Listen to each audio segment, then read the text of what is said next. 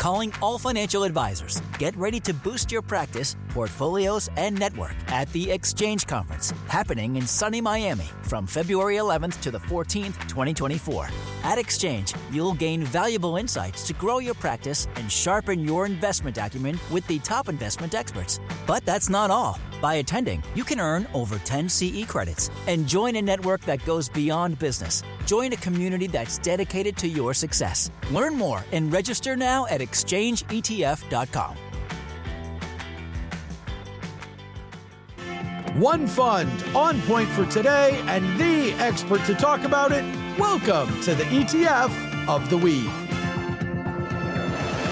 Yes, this is the ETF of the Week, where we get the latest take from Tom Lydon. He's the vice chairman at Vetify, where they have a full suite of tools that's going to help make you a better, smarter, savvier investor in exchange-traded funds. It's Vetify.com and on Twitter at Veta_Fi. Tom Lydon, it's great to chat with you again. You too. Thanks, Chuck.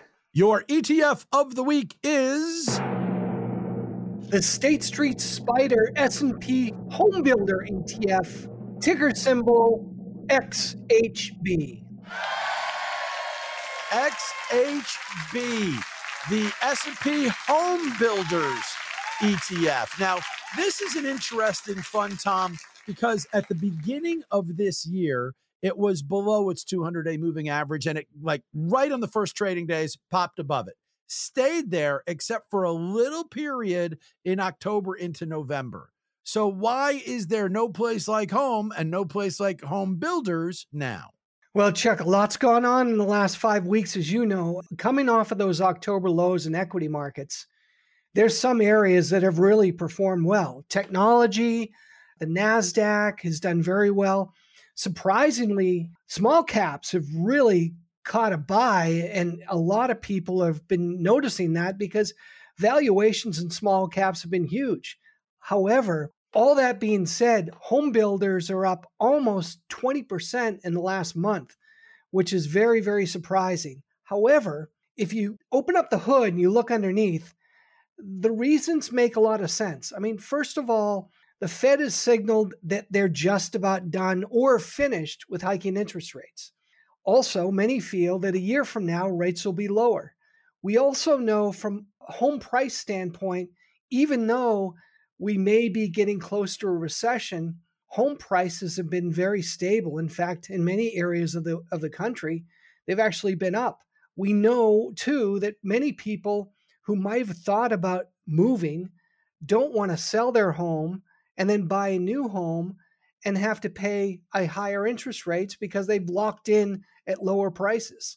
So people who've been looking for homes, or if you're in a home and you're thinking about moving, you've been somewhat frozen. If, in fact, we do see lower interest rates a year from now, that's going to help new home buyers actually be able to afford to get into new houses. Those people that have looked to move are actually going to be able to afford the payments because rates will drop and be more affordable from that regard. And then finally, Chuck, I think as we look into the holiday period, this home builder ETF surely has building products that are a part of this and home building, but also home improvements. I think home improvements, especially for families that have not moved, have thought about moving, that just want to fix up their home, they're going to do a lot of shopping at areas like Williams-Sonoma or Home Depot or Lowe's to just freshen up their homes over the holidays. And I think that bodes really well for this ETF. On top of that, Chuck, we're at $1.4 billion in this ETF. $250 million have come in just in the last 30 days. Lord knows, Tom, if my plumber was a public company, just for some upgrades we did, you would want to be invested. He's going to have a booming holiday season, just courtesy of us, and we're not done. So I get that as a reason. And yeah, I think there's still a lot of kind of the folks went through the whole pandemic thing, did some fixes, but now it's like, let's finish it. We didn't quite get the job done. I can certainly see some of that happening. Now, that said, I pointed out the 200-day moving average on this fund. Is this a 200-day moving average play? Because if anybody goes and looks at the chart and overlays the 200-day moving average, boy, did it work well in terms of you missed 6 weeks that you would have been really happy to miss. Well, that's the whole idea about trend following, Chuck. I mean, this is a sector. And as you know, sectors sometimes can be more volatile than general markets. With this trend that we're thinking about from a fundamental standpoint, and the fact that home builders in general have had a pretty good year with the idea that there's a lot of pent-up demand. If we actually see the writing on the wall where rates are lower a year from now and the housing market loosening up a little bit, and what we also know is a lot of home builders have been buying properties. They're putting all their assets back to work in actually building new homes and flushing out and improving homes that maybe have been unloved for a period of time where they can fix them up and sell them.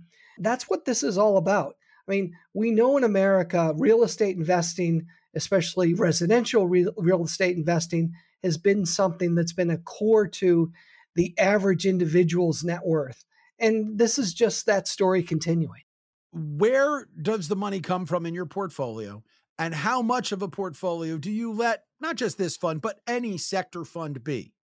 Yeah, well, I would say in this regard, this is a pure 200-day average play because most people have allocations to bonds, they have allocations to stocks. We know a lot of people have allocations to money market funds right now.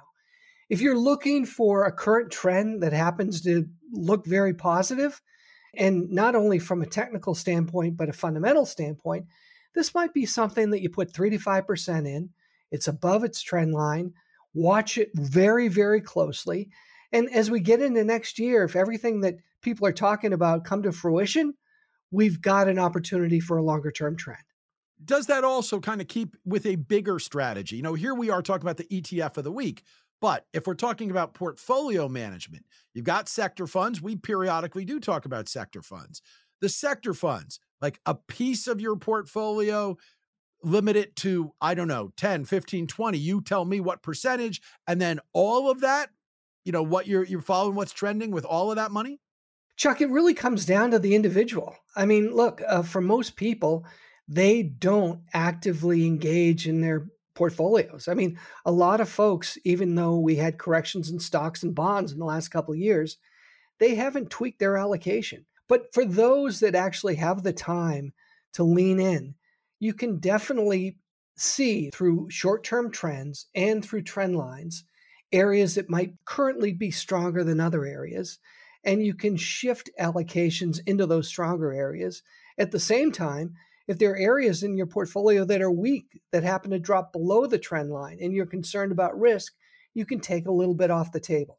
Look, the big thing is you have to decide on what your strategy is going to be.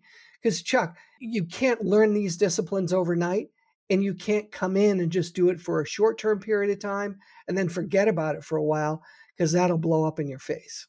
Well, and of course, what we all know with absolute certainty is there's no place like home. That's right. And that's why the XHB, the Spider S&P Homebuilders ETF, is the ETF of the week from Tom Lydon. Tom, great stuff. Talk to you next week.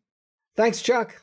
The ETF of the week is a joint production between Vetify and Money Life with Chuck Jaffe. And yeah, I am Chuck Jaffe. Why don't you check out my hour-long weekday podcast at moneylifeshow.com or wherever you find your favorite podcasts. To learn more about investing in exchange-traded funds, go to Vetify.com. There are plenty of tools there that will make you a better investor. They're on Twitter at Veta_Fi, and Tom Lydon, their vice chairman, my guest, well, he's on Twitter too. He is at Tom Lydon. The ETF of the week is here for you every Thursday. We hope you will make sure you don't miss anything by subscribing along on your favorite podcast app. And until next week, happy investing.